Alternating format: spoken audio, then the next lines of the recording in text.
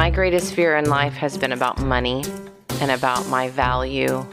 I've spent my entire adult life working to figure out how to be able to be at home with my children, participate in my community, do the work that I believe is the right work that I'm intended to do as a human in this lifetime, about food and access to food and regenerative agriculture and gardening. Mm-hmm. A lot of like teaching communities about ultimately how to feed themselves. Right. Nutrient-dense food access, the things we talk about on the podcast all the time. Mm-hmm. And my greatest fear is making missteps with money. Mm-hmm. And that's been a thing that's run through all the way. And during Grow Local, it was the thing that brought me the greatest amount of stress, running the nonprofit, figuring out how to do all the work I needed to do, but then also make sure that we kept up with enough funds to keep people paid, that I would never have to tell people I can't pay you. Over the last few weeks, we've run into a cash flow situation, and it's been harder than I've known how to handle. It's been more challenging than I ever expected to have to deal with, and that I'm not a 20-something-year-old with a new baby that's struggling to get through college, because I've been through that stage of without money kind of, but it just always seemed to work out. And now you had a support system. Well, yeah, and I've got a support system today, and I work very diligently to make sure that I don't run into that problem, because it's the thing I'm most scared of. Mm-hmm. It is the thing I freak out the most about. It's the thing I cry and scream and hurt back. And it's the thing that during all of this time of leaving Grow Local, transitioning in and out of a corporate marketing job, because I think that there's an element of me that knows that if I wanted to go back into the corporate machine, I'd be making a lot of money right now. Like I know you did for that period of time where you took that job, and it was like this night and day level of income from the nonprofit world, of course, starting a nonprofit world into an established company. Yeah, and there's always that in the back of my mind. It's like, well, if you just do it the way that everyone else does it, then you could have plenty of money and you wouldn't have to be worried about money. But every time I went into that world, I wasn't less scared about money, and I also wasn't happy, and I also was miserable in life, and I wasn't doing what I felt called to do. Which I think a lot of people confronted in their own personal lives during the pandemic. Right. And I don't like what I'm doing, or what I'm doing can be done differently. Look at how differently we're doing it, how quickly we're having to adapt to do it differently. Yeah. So because of that, and my income stream isn't a performer because of the type of work that I do, I'm in a state of really, scared, trying to figure out how to be able to continue to keep doing what I do without having this level of fear. The thing that I can say right now is that my work, my business, it's springtime, my gardens, my success is on the rise. Yeah. It's better than it's ever been in all the years I've ever done it. Mm-hmm. Even in the Grow Local days when I was, doing that stuff, the work that I'm doing, the money that I'm making, the successes that I'm having, the performance that I'm having, the value of what I do is being seen at a higher level. But that money situation and that fear about money, knowing that I could go into the corporate world and get a job and make plenty of money, always gives me this feeling that like what it is that God put me here on the earth to do, or what I feel that is my intended, destined job for this lifetime, I think it's isn't valued enough to make enough money to be plentiful and not worry about it and whatever. And there was a conversation that came up today on social media that ended up in this. A coach that I followed for years, those of you that listen to the podcast during the pandemic year, you would have heard me talking about Sarah Longoria, because I followed her to learn more about how to handle this feeling I have inside of myself about money and my value. And a lot of people, including her, said the one that doesn't value what you do and the one that doesn't value you is you. And the world will shift their values around you. It won't have anything to do with what you do. It'll have to do with how much you value yourself. And that's what I feel like I'm facing at this stage of my life. And it's such an unexpected thing to be facing that right now because I see the value in what I'm doing. I can see it. Right. So I don't understand You talk about it here every week. Yeah. And with the gusto that it deserves. But at the same element, it's like I'm trying to constantly prove to everyone the value that there is in this. That's me trying to prove to everyone the value that is Aislinn, what my worth is to the world. You know, I go on the podcast and I talk about how important these things are. I go into Facebook and I talk about lives and how important these things are. And there's an element of that isn't just about sharing and planting seeds. There's an element of that is proving my value, proving my worth. And the only person, again, that I have to prove my worth to is me. But when you're entering these, like, I'm going to call it dark night of the soul because I think that people kind of understand that. That's some terms that people are talking about. But when you enter into this moment of awareness and this moment of another phase of leveling up, your vibration has hit another karmic nerve and it's ready to let go of it. And this is a big one, Aislinn. This is a big one, Aislinn, because this is the one that has hit you, has scared you. This is the one that has stopped you in your tracks 1,000 times, that has made you shift from jobs, has made you, and it's not just me. When I say these things, I would say most people have this sense of, maybe it's not about value or worth, but this like fear about money that is connected to whatever it is for them, that's connected to them. This social media conversation that came up online today brought it home that I'm not handling it as well as I want to handle it. I'm not handling this issue with cash flow. I'm not handling how I feel about it. I'm not handling recognizing my worth as well as I want to be able to believe that I can. And everybody will tell me, I mean, every time I get in kind of this place, whether it's been years with Grow Local or, when I transitioned from Grow Local into my own business, or even today, everyone will say, oh my God, Aislinn, you're so important to this community. The work that you do is so valuable to this community. It's not that I don't have people out there saying those things. And I mean, that was the response I got. Let me tell you a little bit about the social media posts just so that you know what I'm talking about. So I've mentioned, I think the last couple of weeks, if I haven't, here's the first time I'll tell you, I did a little special of, hey, I'm going to come do 2 hours of gardening for you for $77. Right.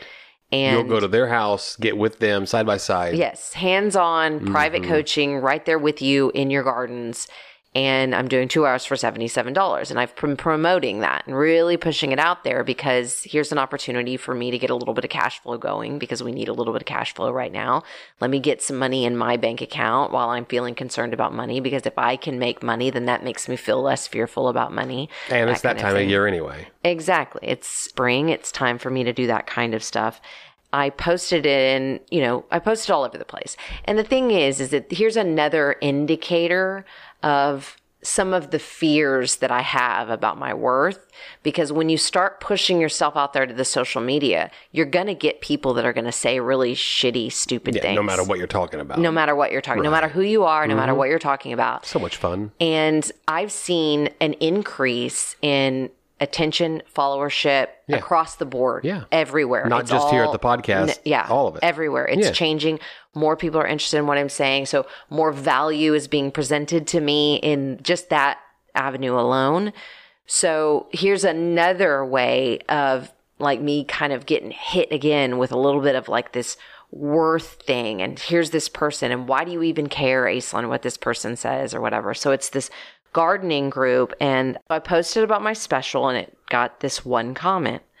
I'm just wondering why you would charge to help people. Just asking. Because the Botanical Gardens has a vegetable garden classes for $5 and the Noasis Masters Gardeners help people for free. And every bit of all of the work that I've done in this community for free came flooding through my mind. And knowing that you have, and anyone that's listened for the last, few months, you've mentioned this a few times. I'm struggling with my value. Yeah. Well, this person just kicked you right in the crotch. Yeah, exactly.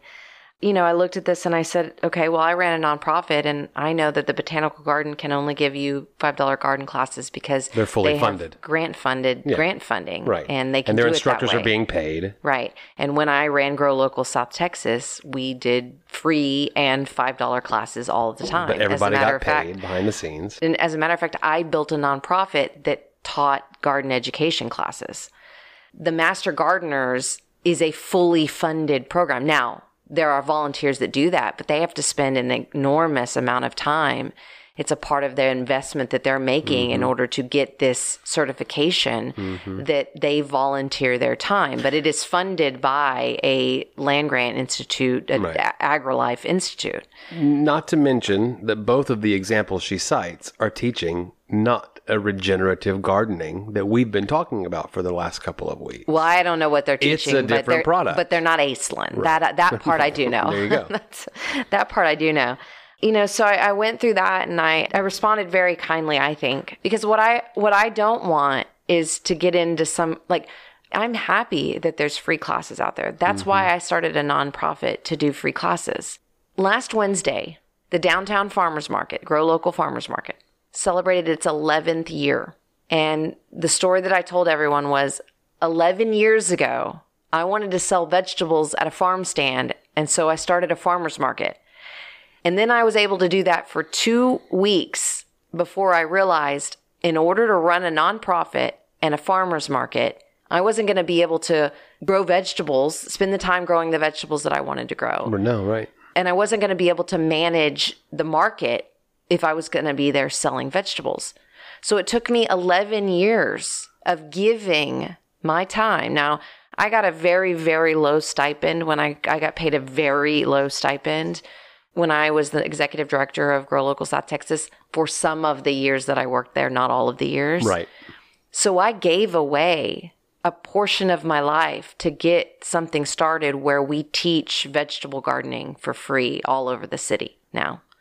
There's a learning garden that I developed. Was my idea. The way it was developed was my idea, and I supported it. It was my biggest project, the most important part of everything I did. It was your favorite physical place to be. Exactly.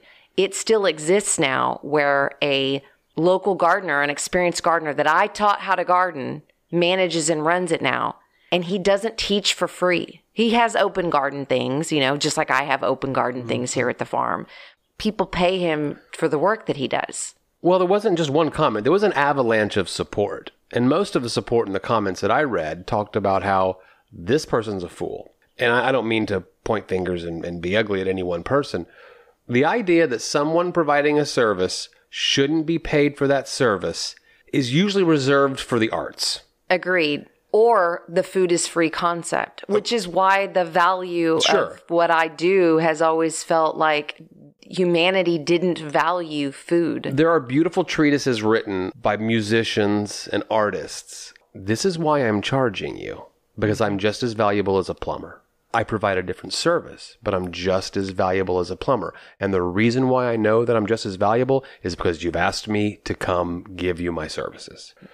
And that's what I need to get back to. It's like, I'm not for you. Right. I mean, this is literally what my therapist taught me. There are going to be people who are fully wide open, ready to receive the seeds. Because what I did when I saw the post, I shared the actual post. I screen captured and shared the post, not in an ugly way. Crossed out her name. Right. Not trying to be ugly, but basically using it as a public relations. As a teaching tool. Yeah. Here is the idea that I don't have any value. And also, by the way, here's how you can sign me up for gardening. Yeah. And guess what happened? Somebody signed me up for gardening, Yeah. And not just for 2 hours, but for 4 hours. Yeah. So I wasn't worth just that. I was worth double that, and I get hired on a regular basis and I get supported and I show up with vegetables and people.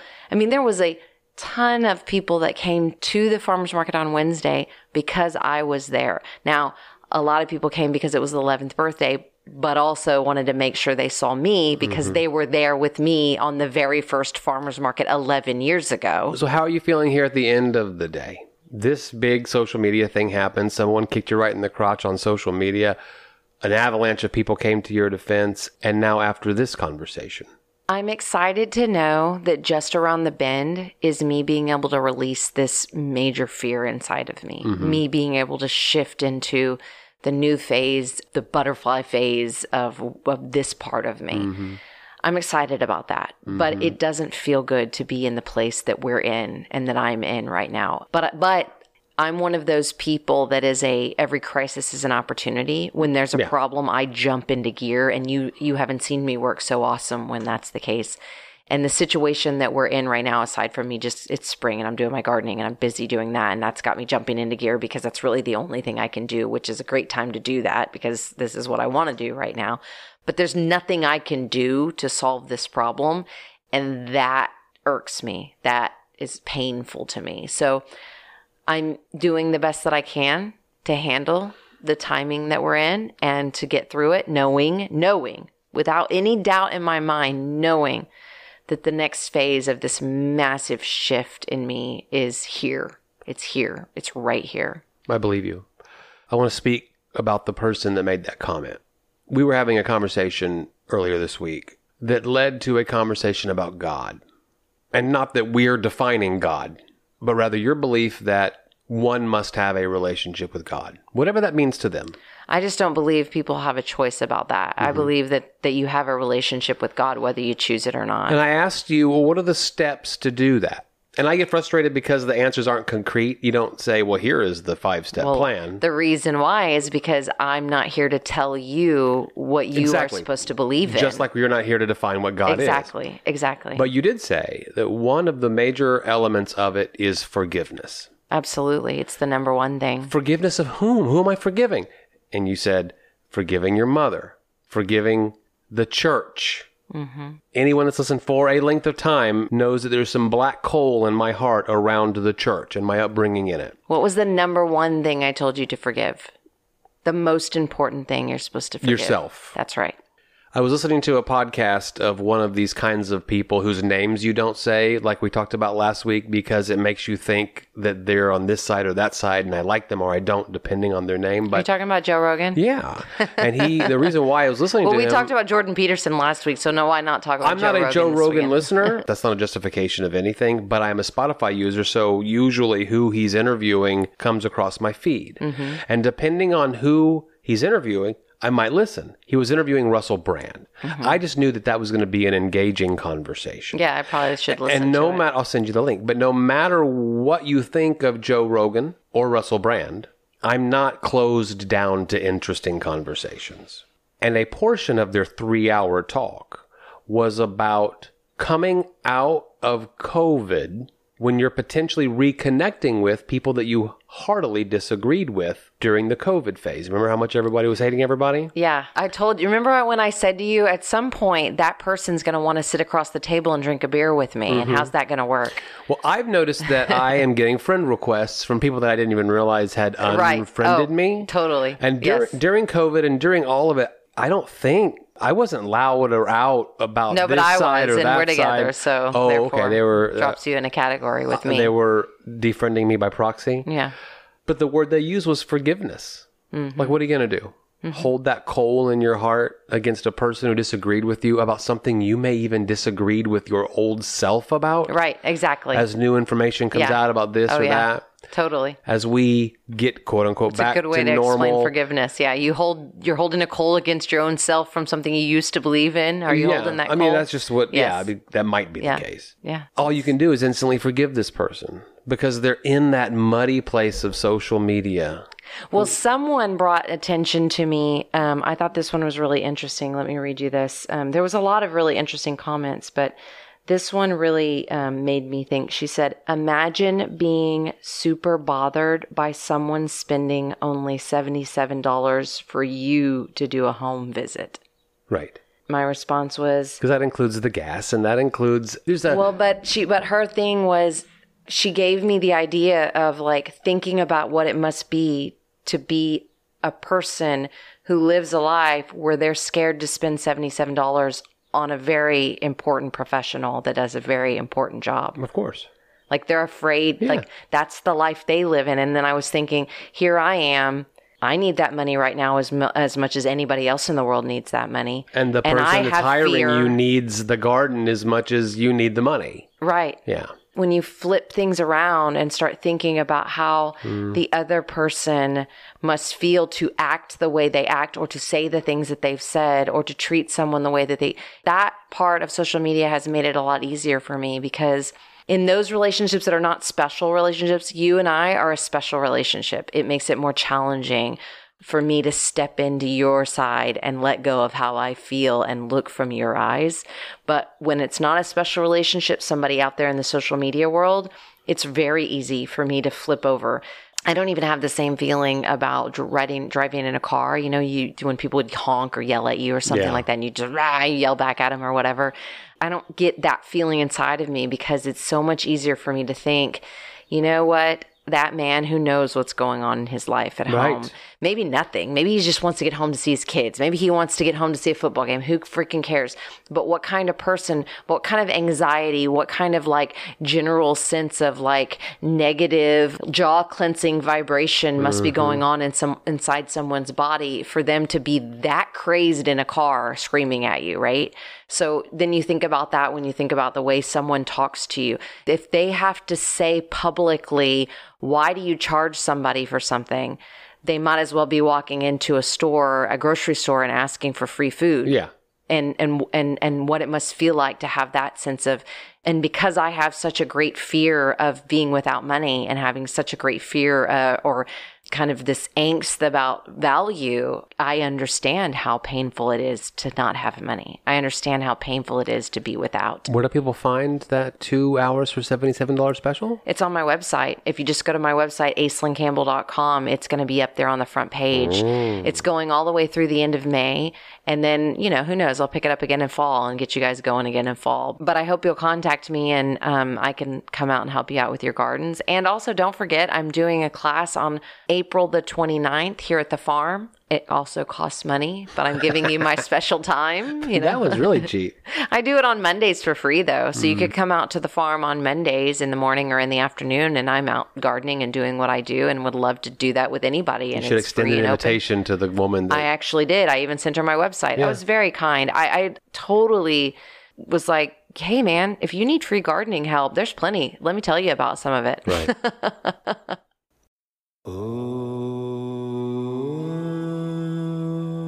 Unanswered questions. So one of the unanswered questions from last week, I brought up adoption. You know, sometimes we'll pick up an interesting subject and just kind of carry it around for a little while and talk about it. And I thought if you were up for it, then maybe we could talk about that. One of the first things you told me when I met you was that you were adopted. That's one of the first things my parents told me, was that I was adopted, before I even understood what the word meant. Because last week we were talking about some feminine wounding, some issues with reception, mother, feminine, you just kind of some of that stuff from the left side of your body. If you guys want to know more about that, make sure you go back and listen to that episode so you can hear and know us that talking I'm about that. 95% completing our Qigong. There's still a time when there's a stretch or a twist where I'm like, nope, not doing that one. Well, you're still caging your mother wounding inside your... You know what? I really am. but the rib feels better. It's come up a few times. So I just thought that it would be interesting to hear a little bit about the story. Sure. I believe in our relationship at the time that we've been together that that's one of those things that would be really, really good for you to spend some time with a therapist talking about, because I think that some of your wounding and some of your, what I would consider as not a therapist, but someone who's been to a lot of therapy in their lifetime, some abandonment wounding kind of stuff. Yeah, you introduced me to that term. I don't know, just to give up some of that, like... Well, all I can say is that this is my story. I can't speak to anybody else, and I'm not speaking about anybody else. In other words, I don't know if generally all adopted kids feel any one way about it, because I have talked to several adopted kids and have had that many opinions about it. It's a very personal thing. But I was adopted at the age of 9 days, and at the time, the common thing was to have closed adoptions. My parents never met my biological parents or mother. They were never in contact. They didn't coordinate anything. Just phone call from the adoption agency that my parents had applied to. We have a baby. Do you want it? That's how it went down. They were ill prepared. It came fast. Mm-hmm. They didn't have a crib, that kind of fast. But like I said, they introduced me to the concept even before I understood what it meant. Someone must have told them that would be a healthy thing to do. I like that. You like what? That they didn't spring it to me on my 18th birthday. Or when I was 12. Yeah. And by the way, sit down. We have something to tell you. So how old were you when they told you?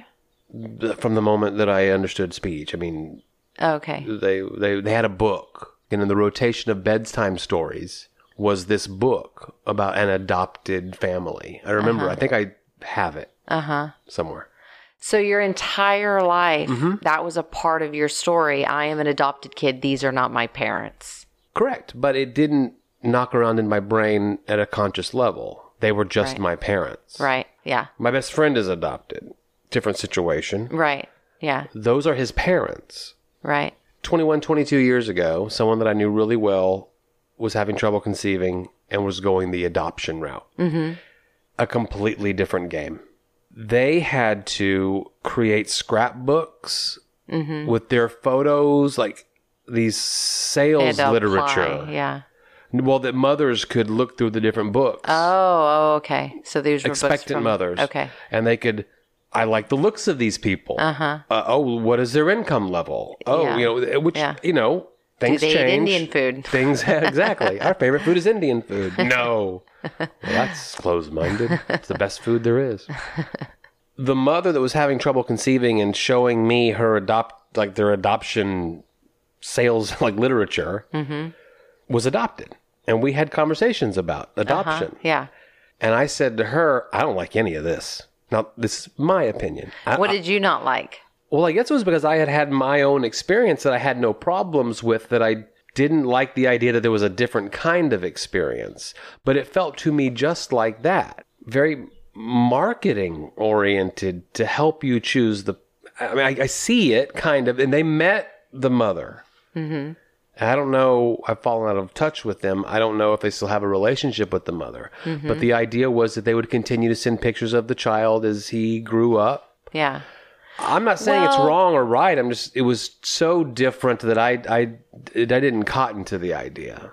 There are people out there that are going through that and have used that, and I'm sure it's wonderful. Well, and also there are adoption situations that are not going to be that. So they were looking for a certain type of adoption. Correct. Because there are people out there that adopt just like you, where a mother just gives a child up and someone that still adopts the child. Right. The mother doesn't care, doesn't want to be involved, just wants the child to be adopted. Right. You're saying that they didn't have that choice back then. It wasn't how they did it. I know now. I was listening to something that was talking about how the advent and increased use of a 23andMe or Ancestry.com home genetics testing, that stuff, as I understand it, your stuff, you can click yes or no, goes into a database where if someone on the other side of the world matches genetics with you, they can contact you.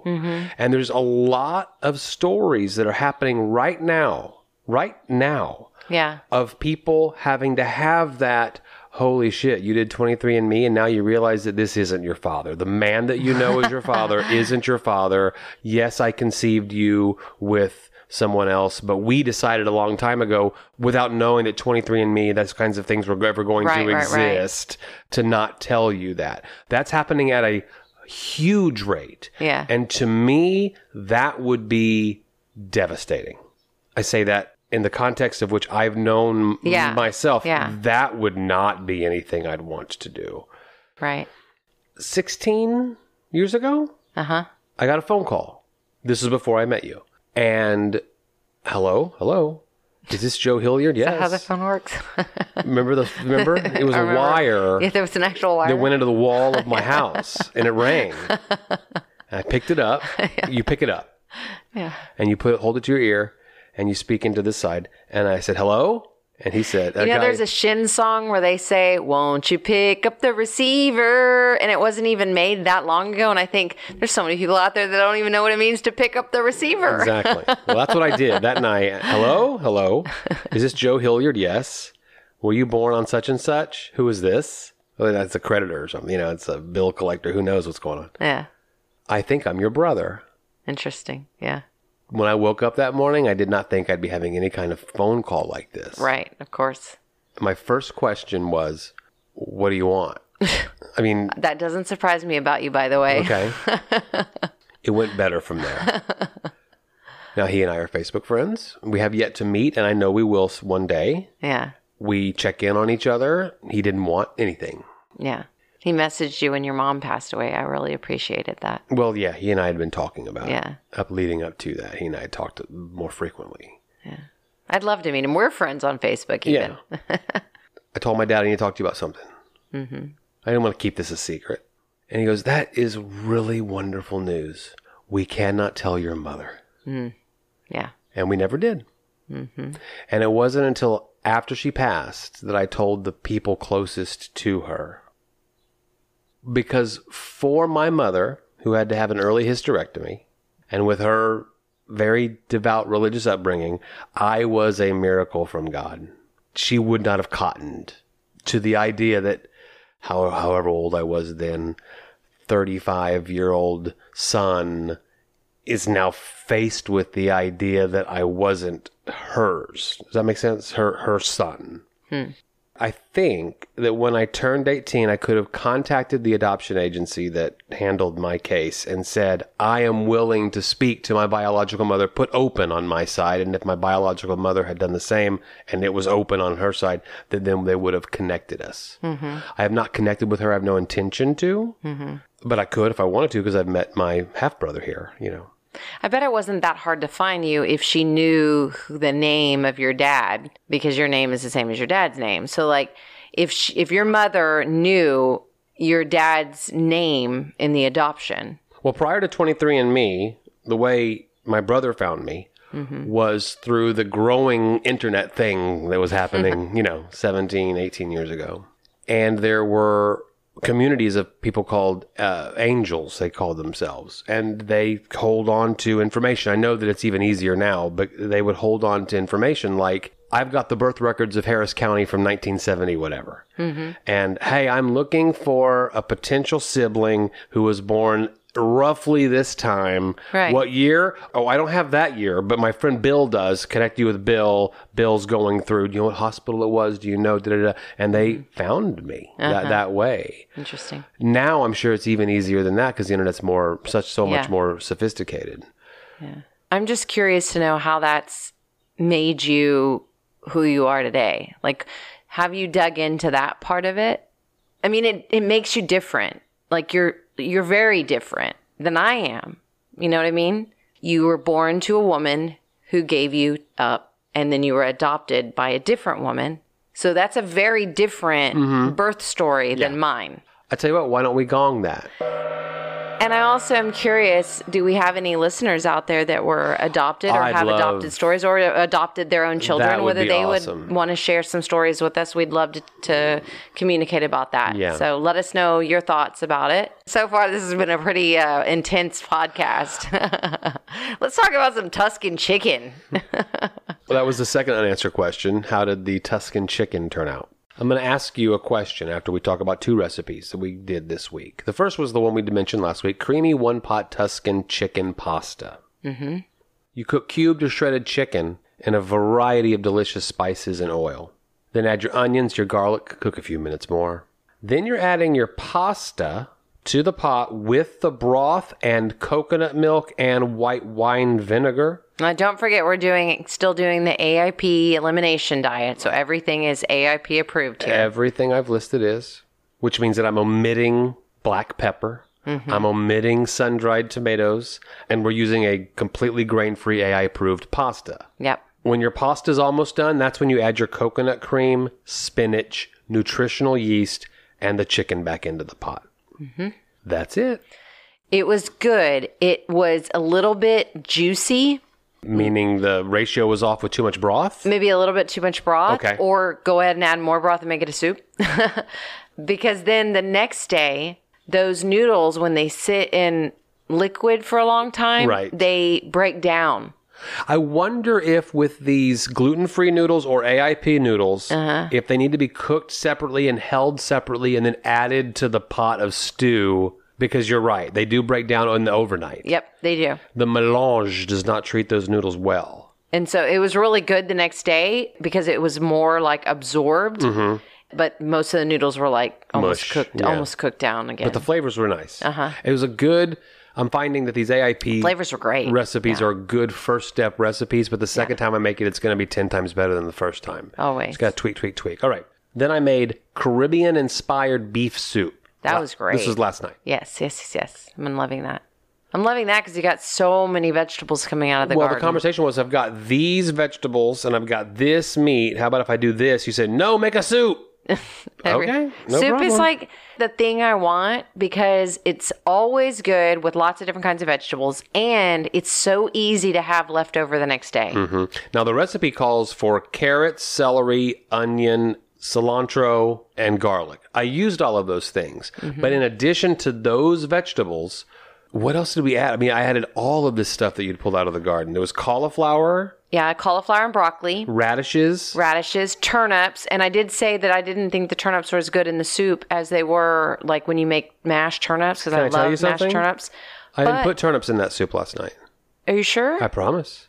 Oh, well, I was going to say that they ended up like tasting more the next day like a potato. Like they ended up with flavor. I did use your sweet potatoes. No, the sweet potatoes are orange and this one was white. So anyways, whatever. Well, that might have been that black, thicker skinned thing you called a radish. Probably is what you're talking about. Yeah. What kind of radish is that? Black Spanish radish. They're very good and they have a similar flavor to a turnip. No, I'm saving the turnips to make the mashed turnips. I have a bunch of turnips, so we're going to make a bunch of mashed turnips then. Wonderful. They're really good. That's one of my favorite things, you guys. And if you haven't heard me say this before, even if you don't use all turnips, and right now because I can't eat regular potatoes, we're having mashed turnips with no potatoes in them. When you make mashed potatoes, add a turnip to your mashed potatoes. Totally. It enhances the flavor in such a wonderful way. The turnip has to cook a little longer than the potato. Just keep that in mind. So good. But this is a bunch of your fresh herbs and then all the harder vegetables, celery, onions, garlic. Saute that, right? Then you're going to add your ground beef or pork, get that cooked. Then add your sweet potatoes, broth, water, and coconut milk. We added some fennel to it, even though the recipe didn't call for it. Yes. Fennel fronds. And that really, I liked that flavor pop in there. That was really good. I enjoyed the fennel fronds a lot.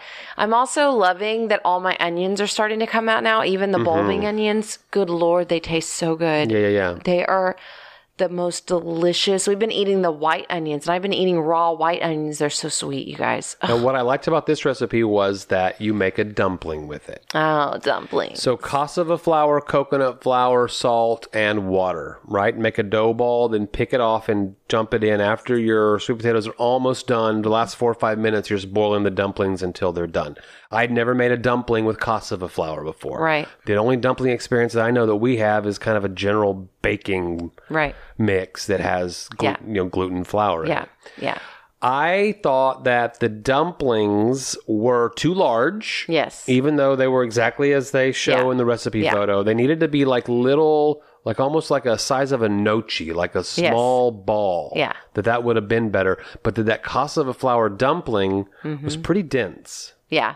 Well, that was the reason why my dumplings were always better than like anyone else. When the kids ate other people's dumplings, is because I worked very hard at making dumplings that weren't hard dough balls. Yeah. They were like biscuits that boiled in the water. What was your trick? Actually, what I would do would be I wouldn't roll or like really pad or whatever. I would just like create a dough ball.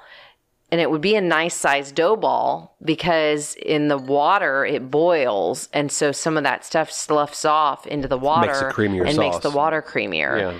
I would end up with, decent size. But you're looking for a cooked biscuit that isn't too kneaded on the outside. Because that toughens it up. Yes, I'm exactly. Yeah. Here's the question I'm going to ask you. Are you getting tired of some of these AIP substitution ingredients that we're using over and over and over again, including your coconut milk and your coconut cream? No. Okay. No, I love all that. I'm ready to be, I don't really know what I am. I'm not in a hurry to be off the diet, but maybe I am just to make it a little bit easier for like eating out and stuff like that. Okay, let me ask you this. Of all the things that are eliminated from your diet right now, you're going to begin adding them in one at a time and then seeing how your body reacts. Yes. Oh, well, I'm ready to when my vegetables start coming out of the garden, the ones that I can't eat, the potatoes, the tomatoes, the peppers, The ones that come out of your garden. I'm going to be sad I can't eat those. So that's where I'm going to start really feeling resistance.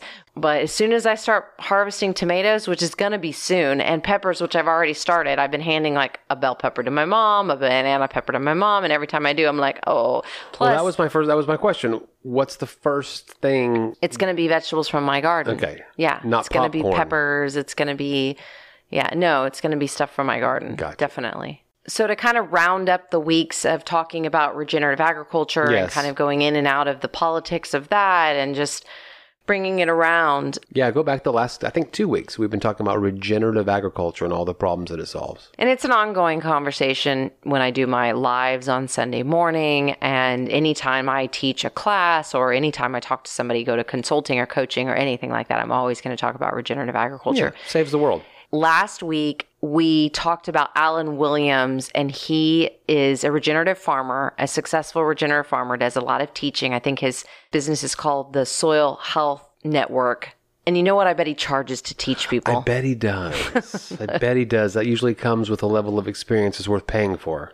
And I think that one of the good ways to just kind of shore it up was that Alan mentioned the 6 principles of regenerative agriculture. Yeah.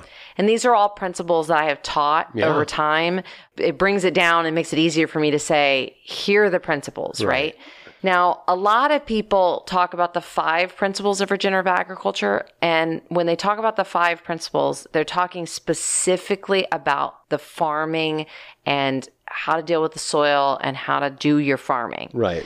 He mentioned 6 principles of regenerative agriculture, and I believe that goes back to holistic management, which is a system that is regenerative agriculture, but holistic management was started by Alan Savory from Australia. The 6th principle that he includes, or they include, is called context. When I talk about gardening, context is absolutely one of the things I talk about. I always talk about an important part of understanding how to do it best is understanding your land, where you're at, the things that you have time to do. So like take into context, how am I going to be able to handle the weather here, right? How much time do I have? Is this my full-time job or do I have other things to do? Mm-hmm. Do I have the money to get the resources that I need to get started, or am I going to have to take time to invest in building up the resources before I can get started? Well, is the context also like what parcel of land am I doing this on compared to some other parcel across the world? Yes. What is the soil consistency prior to me getting started? Yes. I'm with you. Yeah, It's that makes sense. all about the observation. It's all about who's doing it, where they're doing it at, what they're doing, right? And this is a part that when you bring it into holistic management goes into how will you be able to handle your budget? When will you do the marketing? You know, who will you sell it to? You know, all of these types of things need to be brought into the conversation for a really successful regenerative agriculture. Academic conversation rather than a hands in the dirt conversation. Yes and no. It's more so bringing it all together holistically. I mean, it's bringing mind, body, and spirit together, right? You know? And then the other 5 are, the first one that I've been talking about is soil armor.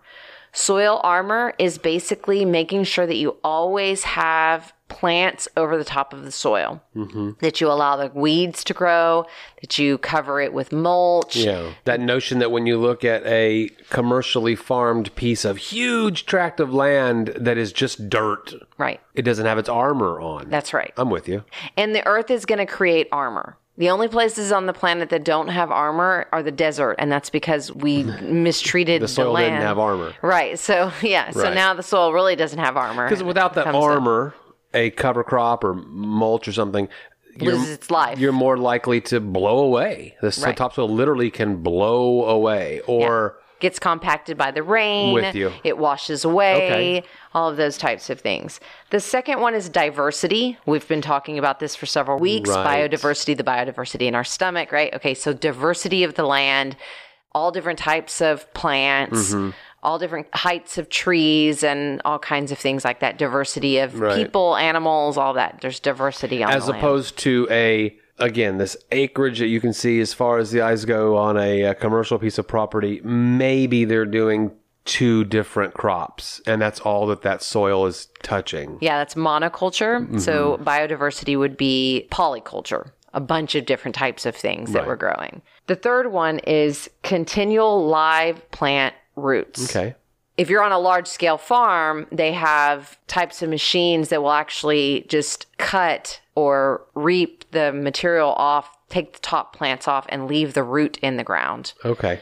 I know you do that. That's how I do it. I go in and just trim the plants off. Now, I don't do that with all of some of it I weed, especially if I'm going back to seed immediately. I'll just kind of pop stuff out. And so it breaks the soil up just a little bit. And then I can put my seeds right down inside there. You won't pull a sunflower that has no use in the garden any longer out. I try not to. You'll cut it down at the dirt and let that root stay inside underneath. Yeah, because it creates life around it. If you've ever dug up a root, you can see that there's earthworms around it. There's mycorrhizal fungi around it. There's little beetles. There's all kinds of stuff. And then as it breaks down, it starts to feed the life inside the soil and composts in place, basically. Yeah. And so making sure that you always have continual live plant roots in your soil.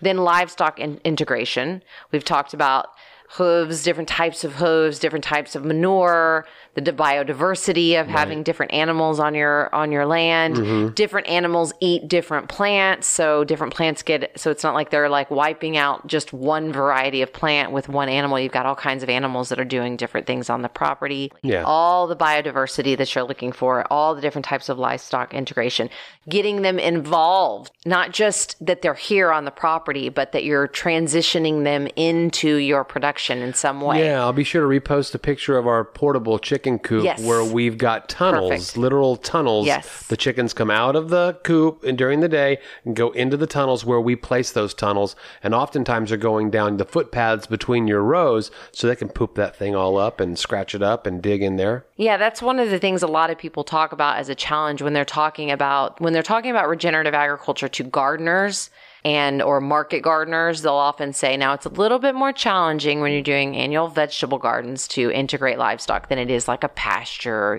or turning livestock out on a fallow field that you've processed the harvest out of, and then you just turn the animals out on. If you're working in small gardens, it's like, okay, well, how do I get the animals in there, right? I can't let a steer go through my gardens. Yeah. So, I mean, there are ways that you can incorporating the manure, let gardens minimally. go fallow. Yes, incorporate the manure. A lot of times whenever I've let gardens go fallow, I'll just open it up and let the chickens go out on it, I love that. In the summertime, right before I get ready to plant my fall plants again, as long as I don't have a bunch of stuff that I'm still trying to harvest, which often you don't in the summertime, I'll let my chickens kind of go out on things, The chickens we keep in the run. But now we got a gang of roving ducks, and we don't keep them out of anything. Nope. They're just walking around, eating, pooping, and they're around. They're in my gardens, they love and they insects. are getting exactly. They're eating seeds out of the grass. They're doing all kinds of stuff with that.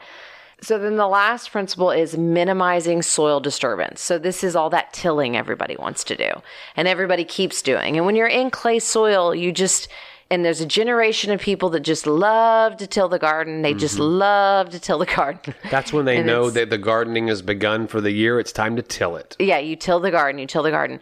Once I build a garden, I don't till it again. Now, that doesn't mean that I don't have some soil disturbance. When I do my weeding and I go into plant, that's soil disturbance. Right. But even still, I can show you on my land for free on Mondays. You can come out anytime, any Monday you want to. What does that cost? It's free to come out on a Monday. I know.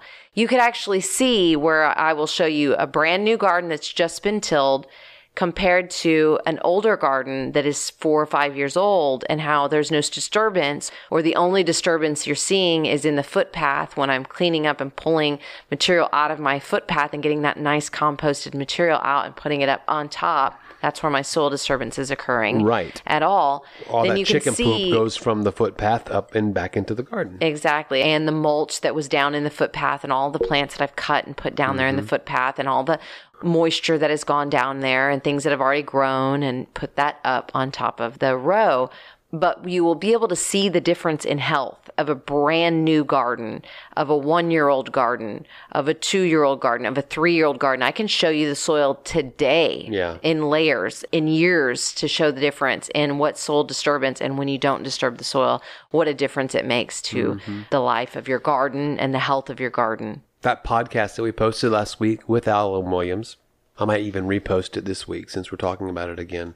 you sent it to me and I asked you this question. Do they talk about the transition of how we're going to move the world's farms from the commercial process to this regenerative process? If that's going to, A, largely solve climate change, important shit. Yeah. B, help us with our autoimmune issues, right? cancer. Be able to feed people with more nutrient dense food that we do not have any longer because of the way that we're doing it. And you was like, just listen.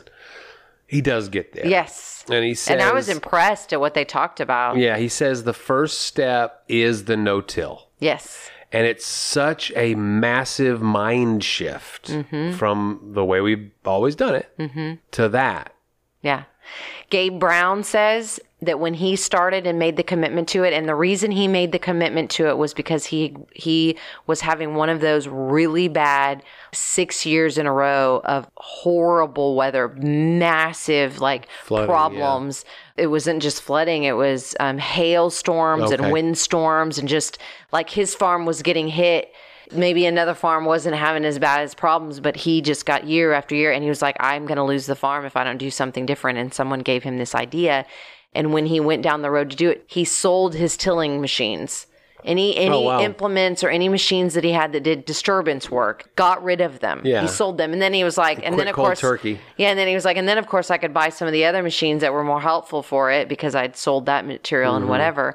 And I thought that was really interesting, but it is fascinating to me because every woman will say, oh, my husband, he just loves to till. He just wants to till. And I know that to be true. Yeah. And it's a generational thing, I think. Like most of the people in our generation don't garden, but we also don't have a bunch of tillers and stuff like that, But if you're in a place where you're dealing with clay, hard, compacted soil, you can't come up with another solution. I've begun telling people to stop disturbing the soil at all. Don't even worry about it. It's a waste of your time. Go buy your material and put it on top of the land. Right. But then you got to go back into context. Do you have the means to go and get the materials that you need to go get? If you don't, then you're going to have to build some up. You're going to have to build up. You're going to add some things to that clay. You have to create compost, basically. You're going to have to create mulch, and build it up on top of it. But yeah, I would love to share a lot more of this stuff in person with you at a class or at a private coaching session, or even on Mondays for free here at the farm. You're more than welcome to come out anytime. I would love to have you. I've really enjoyed sharing this information. Thank everybody for being patient and willing to listen to my seed planting, regenerative agriculture conversation. Well, you had me at Regenerative Agriculture Saves the World. Let's bring this episode home with our random question of the week. If someone wants to know why you don't want to be friends with them on Facebook, what's the best answer? I actually dealt with this not Did that you? long ago. I've never dealt with that. Yeah. I don't defriend a lot of people. I don't either. Someone asked why I defriended them. They asked you why I defriended them. And I was like, I didn't defriend them. I had that happen once. I don't remember that. And then one time I asked someone why they defriended me. I can tell that this box of questions was asked before unfollow or snooze existed. Yeah. It was friend or not a friend. I snooze people all the time. Yeah. Sometimes people that I really like listening to most of the time, they get on a jag about something. Yeah. Stop it already. Now you're being obnoxious. And then I have to put them on a 30-day snooze. Yeah. And then all of a sudden I'm like, oh, you're back. So good to see you. You're talking about gardening again. Perfect. I had a suspicion that someone was talking some shit about me. This was 10, 11 years ago. And I noticed that I got defriended by somebody. And I knew why they defended me. It was because they were listening to someone else talk some shit about me. And I just wanted them to say, right? I wanted them to ask me what they had heard so that I could tell them my version. In that period, only 2 people said, hey, this person's talking shit about you. What's going on? Only 2 people asked me about it. And? Oh, that's just an aside. But I asked this person, dude, we're not friends? Why are you defriending me? Now, I tell this story with great shame because the moment I hung up the phone, I was like, God, why did I do that? Yeah. Why did I go that low? And what is Facebook that I care even? Right. But this was a long time ago when I wasn't quite as mature as I am now. There was somebody that blocked me not that long ago. then all of a sudden on my business page, they started commenting again, like all the time, like they were doing on my other personal page when they were doing it. I'm so different about Facebook's not a personal thing to me. It's all of it is a marketing business. Yeah. Like, I don't know. I mean, Facebook- the one time someone asked why I defriended them to you, I was like, I didn't even know I defriended them. That's how many people. I don't even know. I'm sorry. Yeah. I would say I'm sorry. But that person took it very, very personally. Oh, very. It turned into this big freaking thing that like was all crazy Facebook weird. came on the scene as a shiny fun toy, and it was fun when it first started. It was the reconnection with all those people that you could connect with. That was fun to me. I enjoyed catching up with a lot of people that I hadn't talked to in a long, long time because there was no easy way to find them. Yeah. It was people trying to make each other laugh. I remember that. That happened for a while, yeah. A lot of really pictures. cool news stories. Like I'm finding really interesting music, and people are sharing things. And then it just took that turn. I think it's when it began to monetize itself. Yes, but also I think that it took the biggest turn when it started getting political, when politicians started using it. And I was one of those. I was one of the politicians that started using it. You were one of the first locally that used Facebook in a way that now they all do. Yeah. I remember that. But when the businesses got a hold of it and began marketing themselves was a big turn. Yeah. And then when Facebook began showing ads. Yeah. Oh, there's ads now? And then, it becoming a tool to divide us. A tool to divide us. I don't want that to go unsaid. Everyone had to do the same thing where like the bucket, ALS challenge. Yes, that was the one. And then it like started happening. Everyone turned their profile picture dark for this or that. And then if you didn't respond to something, like, well, what was wrong with you? Why didn't you respond to this thing? Excuse me, we're all doing it. But then I think also you have to keep in mind that it went from like 1 million to 10 million to 20 million to 50 million to billion to billion. Like everyone on the planet is using it now. So I'm posting this, and of all my friends, I bet 3 won't even share it. Yeah, I'm not going to. Anytime someone does one of those, I don't give a shit what it says. Those are old it can literally say something like really good. Yeah. No. Yeah, not to me, the most valuable part of Facebook is Messenger.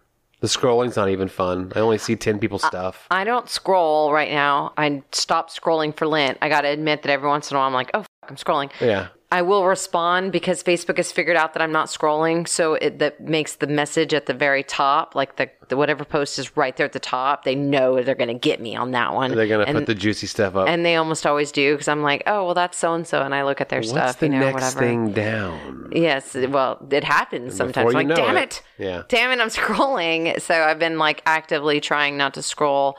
I'm a content creator. That's the reason I'm on there. Sure. Like I create content. I share what I'm doing. I share the specials for my businesses. I share the podcast. I share YouTube. I share, which by the way, hey, you guys, our podcast goes up on YouTube weekly now.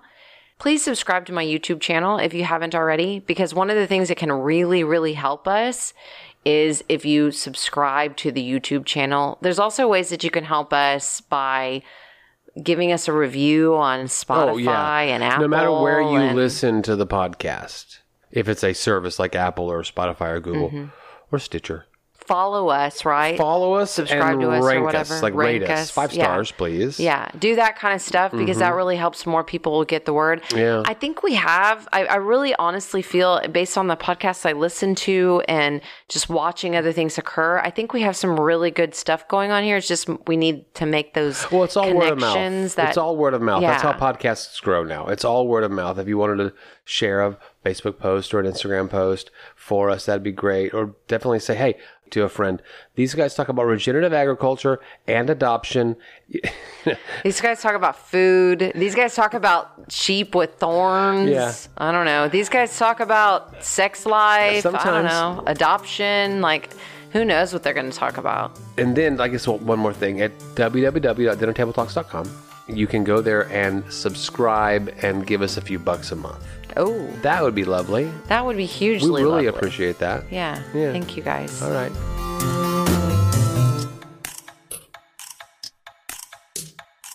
a gang of roving ducks. Well, thank you so much for listening to another episode of Dinner Table Talks. We will be back next Monday with a fresh episode. In the meantime, hit us up on social media, send us an email, DM us, whatever. We want to hear from you. And we hope that you're enjoying the episodes as much as we enjoy creating them for you.